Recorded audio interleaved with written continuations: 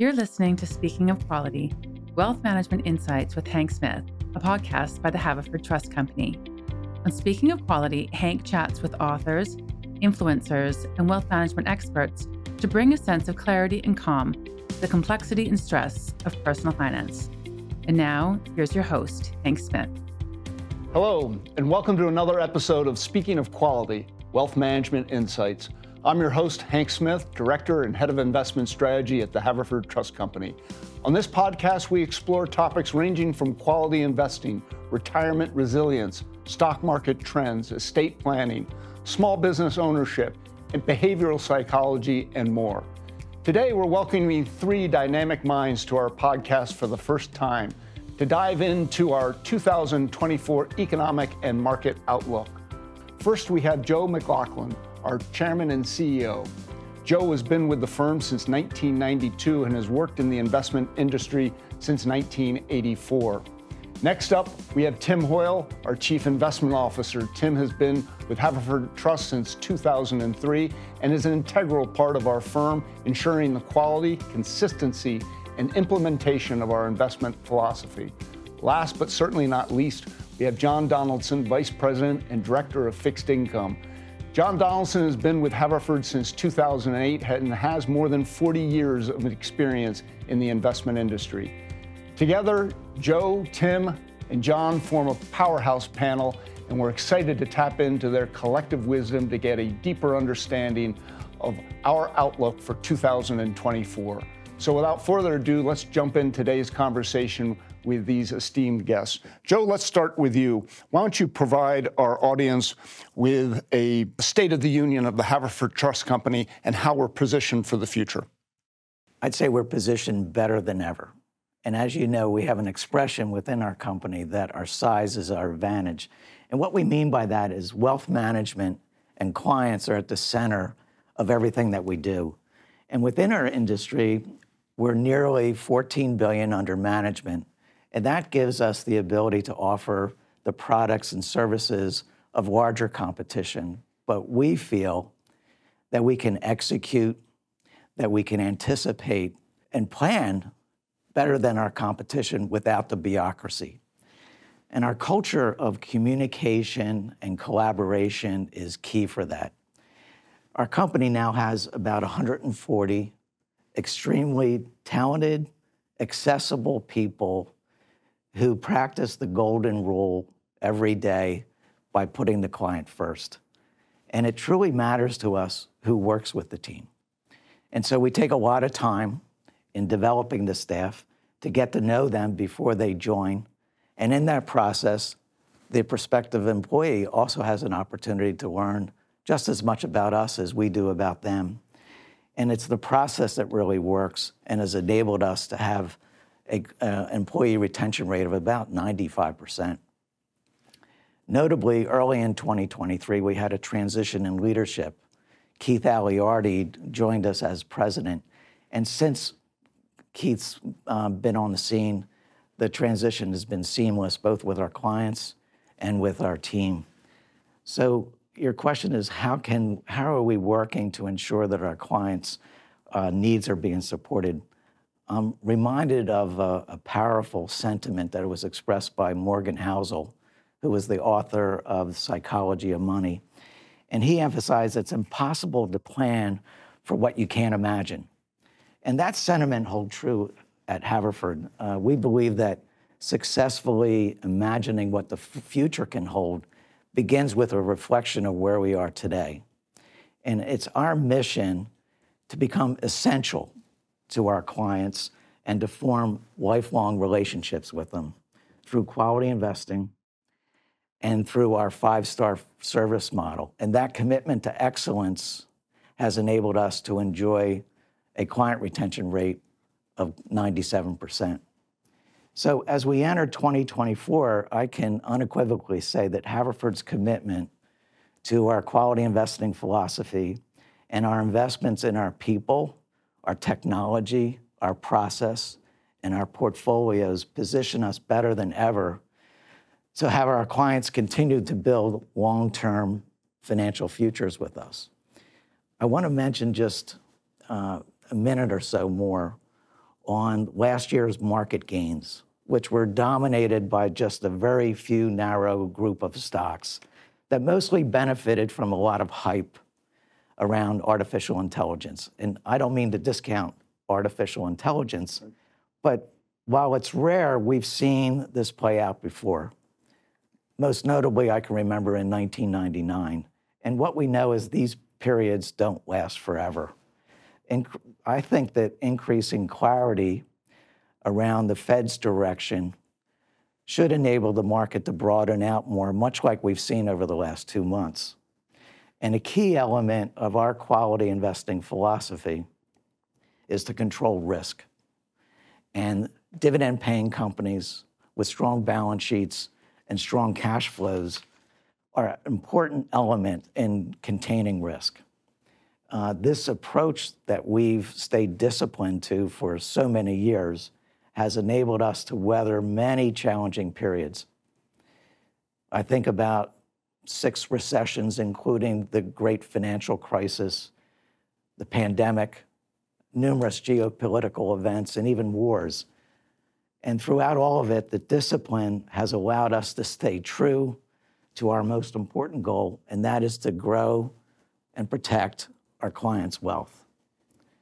And history has told us that the commitment, the consistency, and the conviction aren't trends, but they're timeless. So I feel really, really terrific about the future of our company and the future of our clients with our company. And I would just add, Joe, you and I have worked together for 33 years, and I don't think there is a previous point in time in which the culture has been stronger than it is right now. And a lot of it has to do with how we responded when we worked 15 months out of the office and the communication we had amongst all teammates, and it continues as we're back into the office. So I would agree with you. The future looks very bright for Haverford Trust, and I'm very happy to be part of it.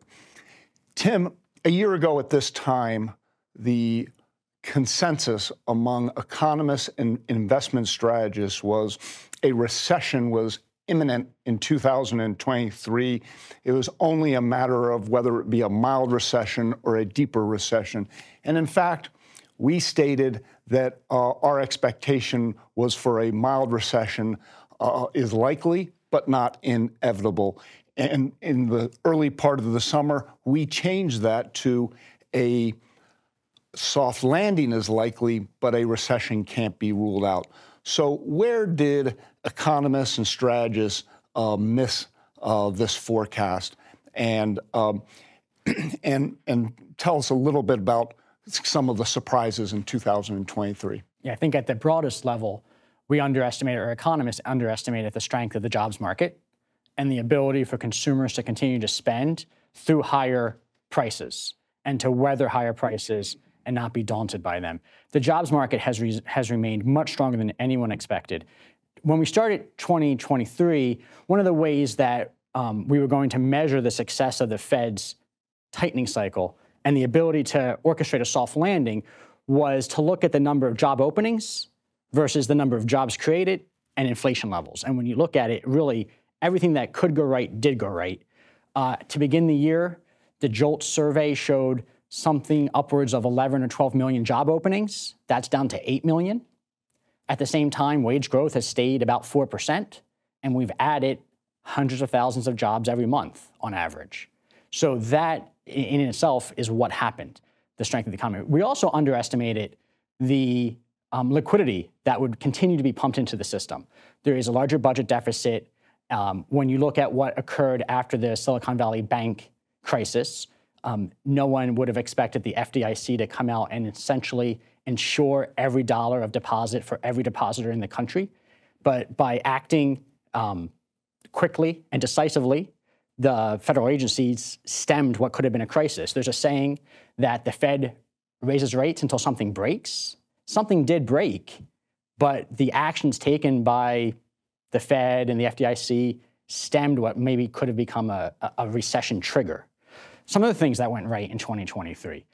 You had a technological step change, as Joe talked about, and it's fueled a lot of optimism around that. And we're seeing it in certain companies that we own being able to charge for AI and being able to monetize that. We had the linear decline in inflation. It was in many ways transitory. It's coming down as fast as it went up. And energy prices came down, and there was an expectation that energy prices would go the other way, and they didn't. All of that fueled a much stronger economy than many expected.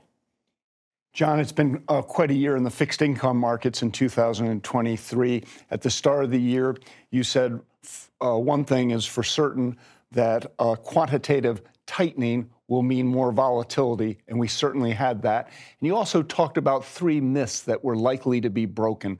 Can you explain that for us? Sure. And the little known fact, even as we're only early in the new year, is the 10-year Treasury, the benchmark 10-year Treasury, began the year at 3.88%. It was 3.88% at the end of the year, but oh my goodness, what a ride. We talked about one of the myths was, and this was widely held, that the U.S. economy was so fragile that it couldn't survive without ultra low, if not zero rates. Well, everything that Tim has already articulated about jobs staying strong, employment staying strong, people surviving through recessions, or a lack of recessions actually, and inflation, the economy did okay. Myth, boom, not there.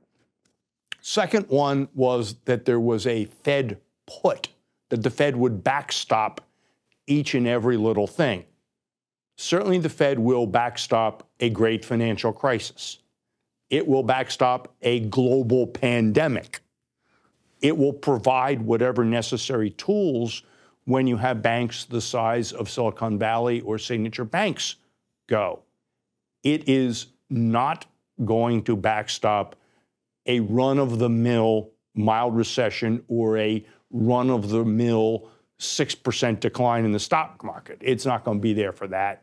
Its eventual target will be to stop buying all kinds of assets and go back to its historical balance sheet position of only owning U.S. Treasuries. And you can see that as it winds down its balance sheet positions.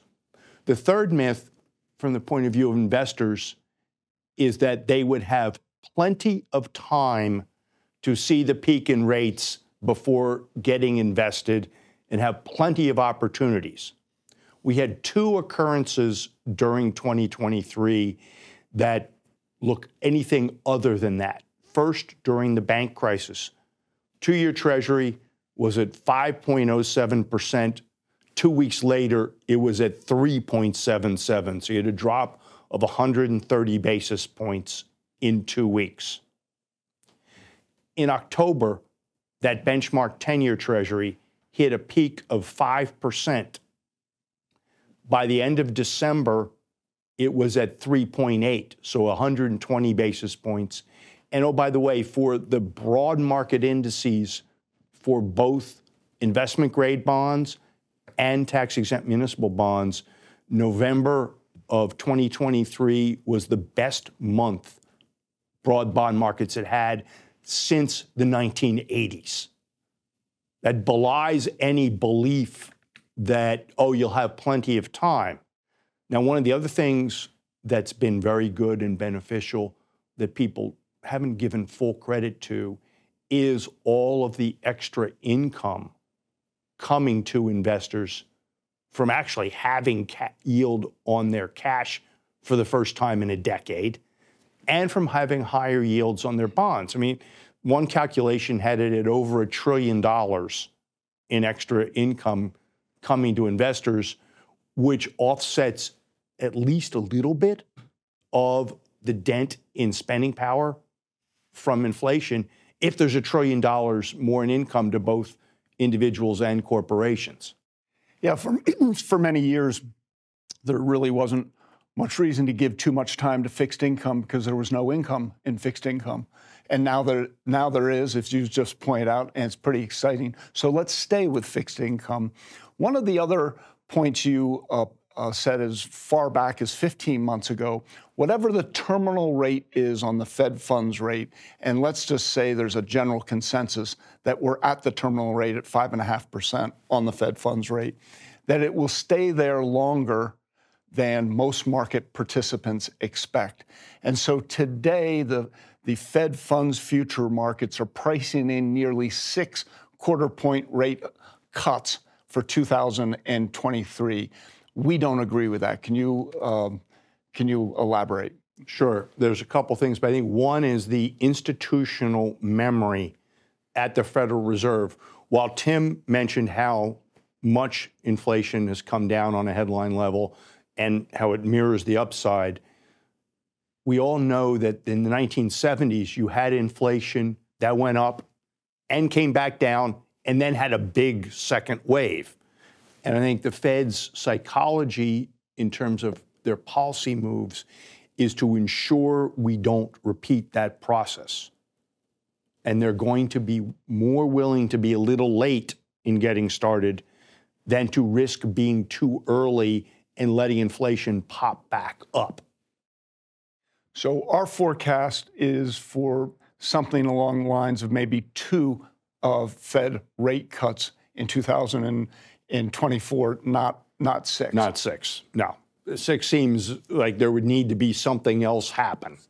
And again, contributing to our overriding theory about volatility is that as market perceptions change from thinking, oh, there may be as many as 6 rate cuts, to there might be only 3, there might be 2, there might be 4, that'll change how the rest of the bond market is being priced as well, hence volatility. And certainly, Tim, if we had 6 rate cuts, it would imply a very weak economy, if not a recession. And that is not our forecast at all. We do not expect a recession in 2024 into 2025. Can you discuss a little bit of our thinking there? The consumer is going to remain strong in 2024, and the jobs market is structurally strong, structurally tight. The labor participation is low on a general basis, 63%, but that's being driven down by the aging of the baby boomers and just more and more people over 65 retiring, and that number is bringing down participation. But when you look at everyone aged 25 to 55, participation rates at 83%. It's high as it's been. It was a little bit higher in the 90s. When you look at female participation, it's as high as it's been since the 90s. So there's a tight labor market out there.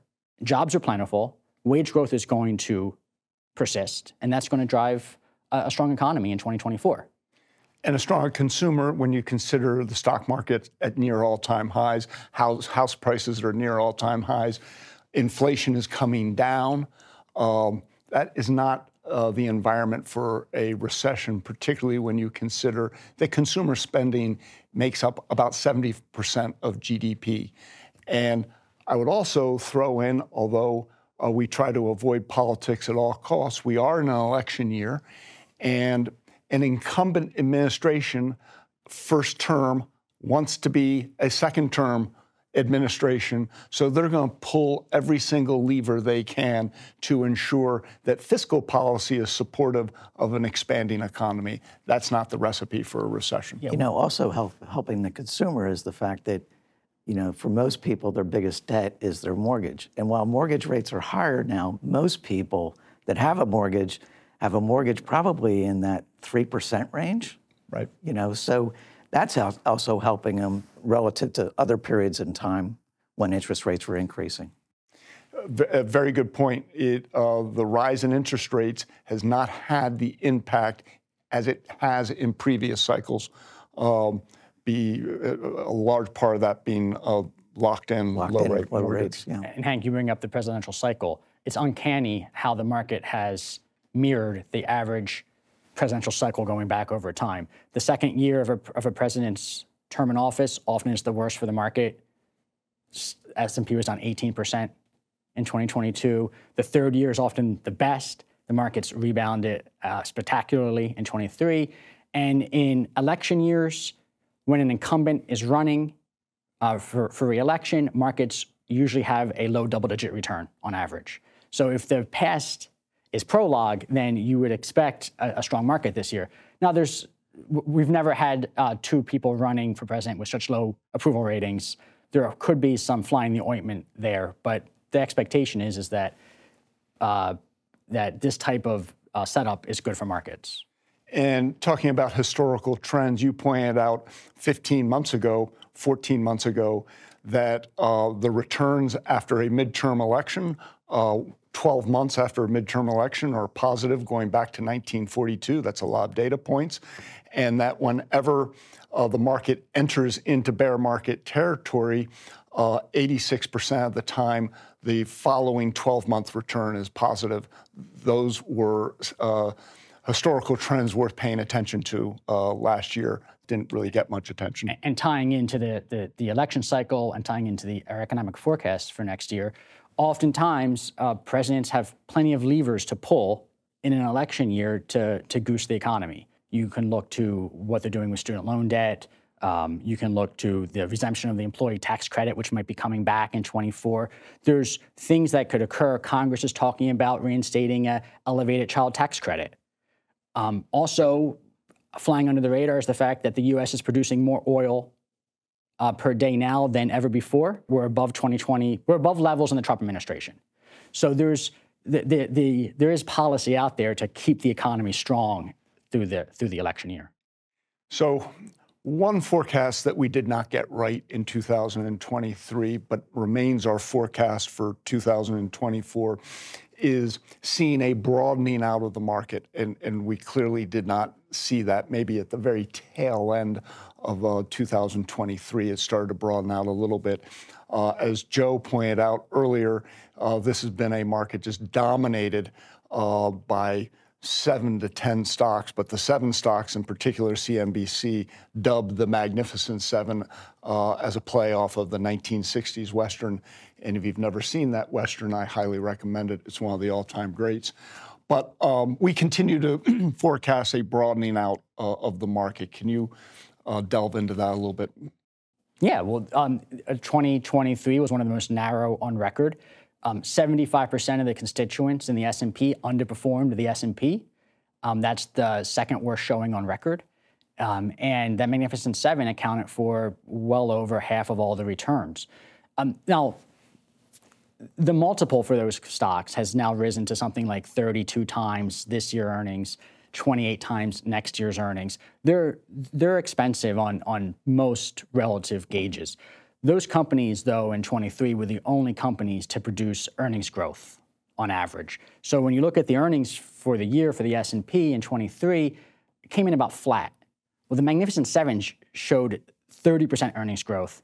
The despicable 493 showed negative earnings growth. We think that's going to turn around in 24.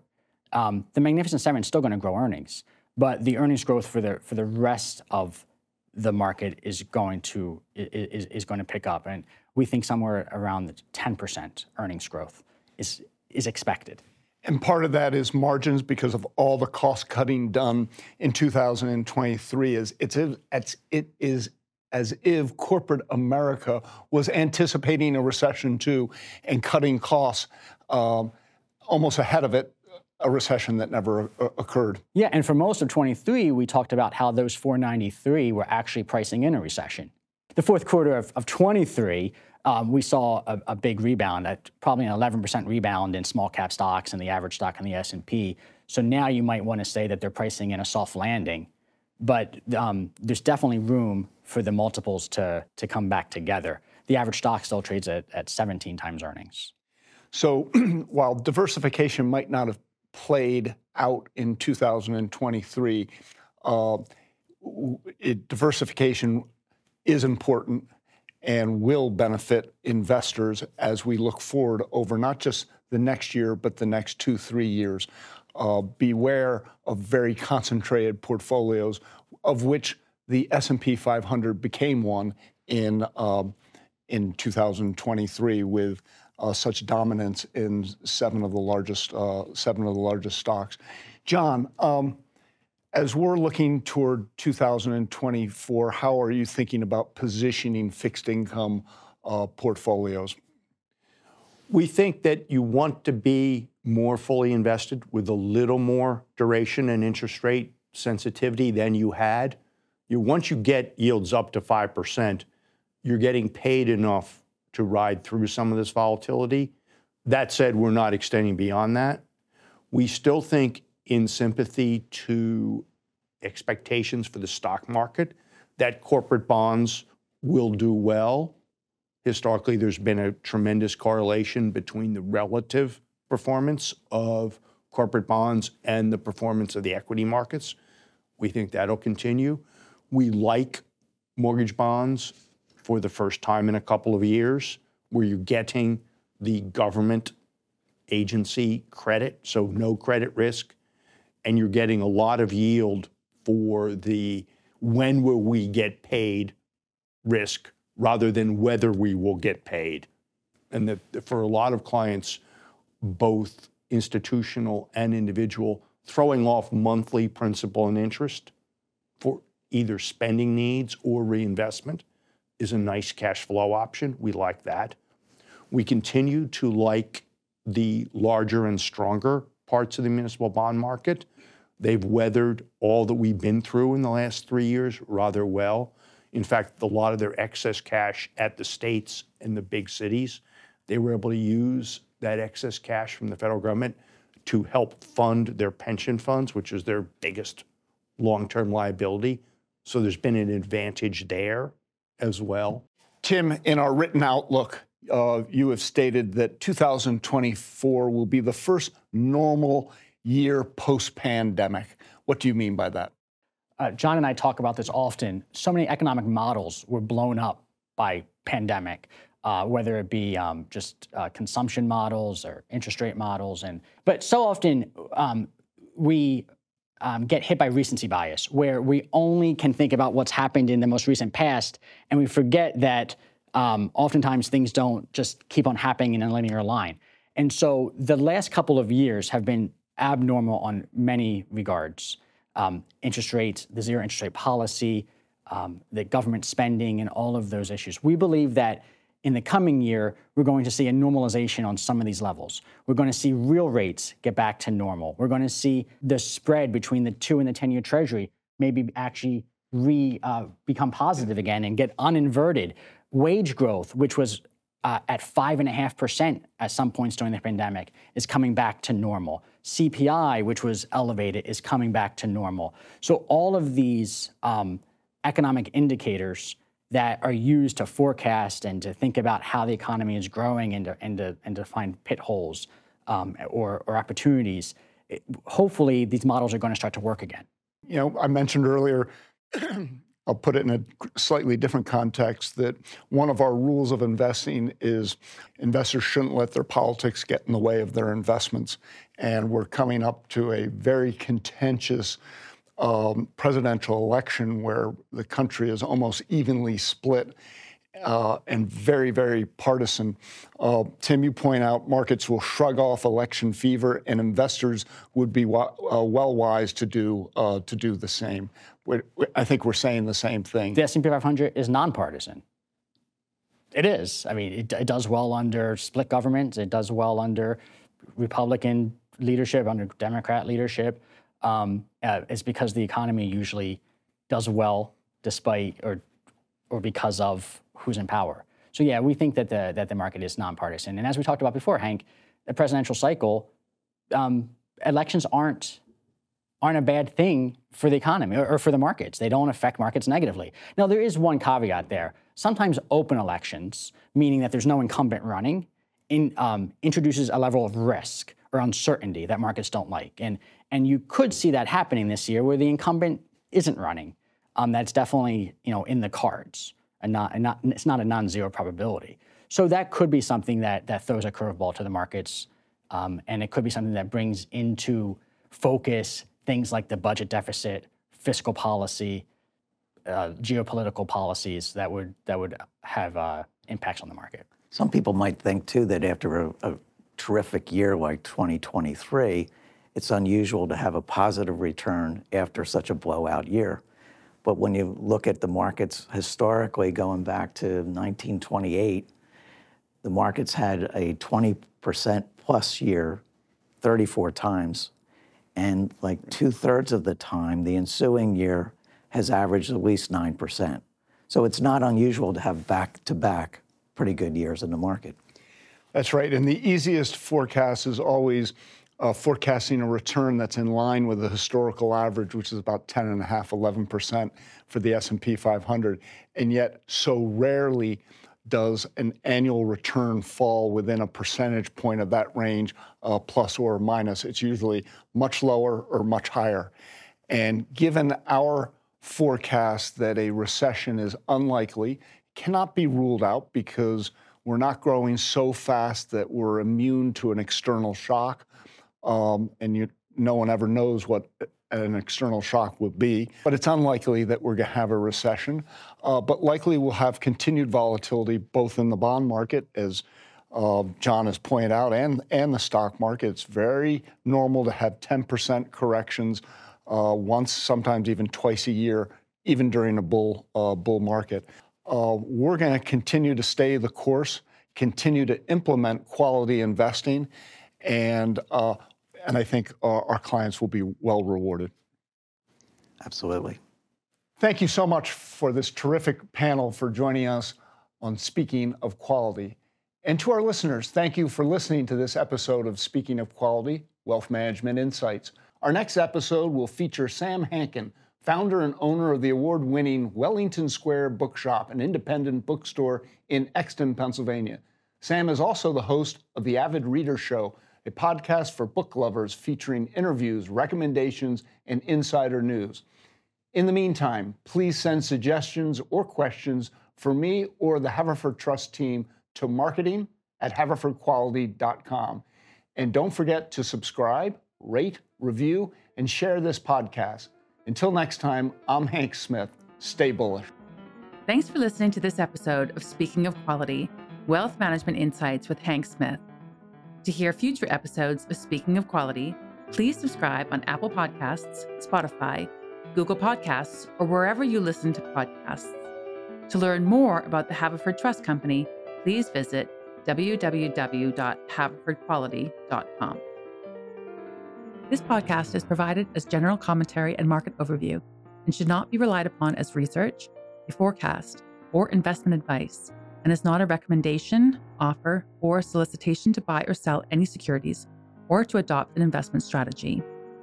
Any opinions expressed are as of the date this podcast was recorded and may change at any time, and are the opinions of that commentator, not Haverford's. Any opinion or information provided are believed by Haverford to be reliable at the time of this podcast recording, but are not necessarily all-inclusive or guaranteed for accuracy. Before making any financial decisions, please consult with an investment professional.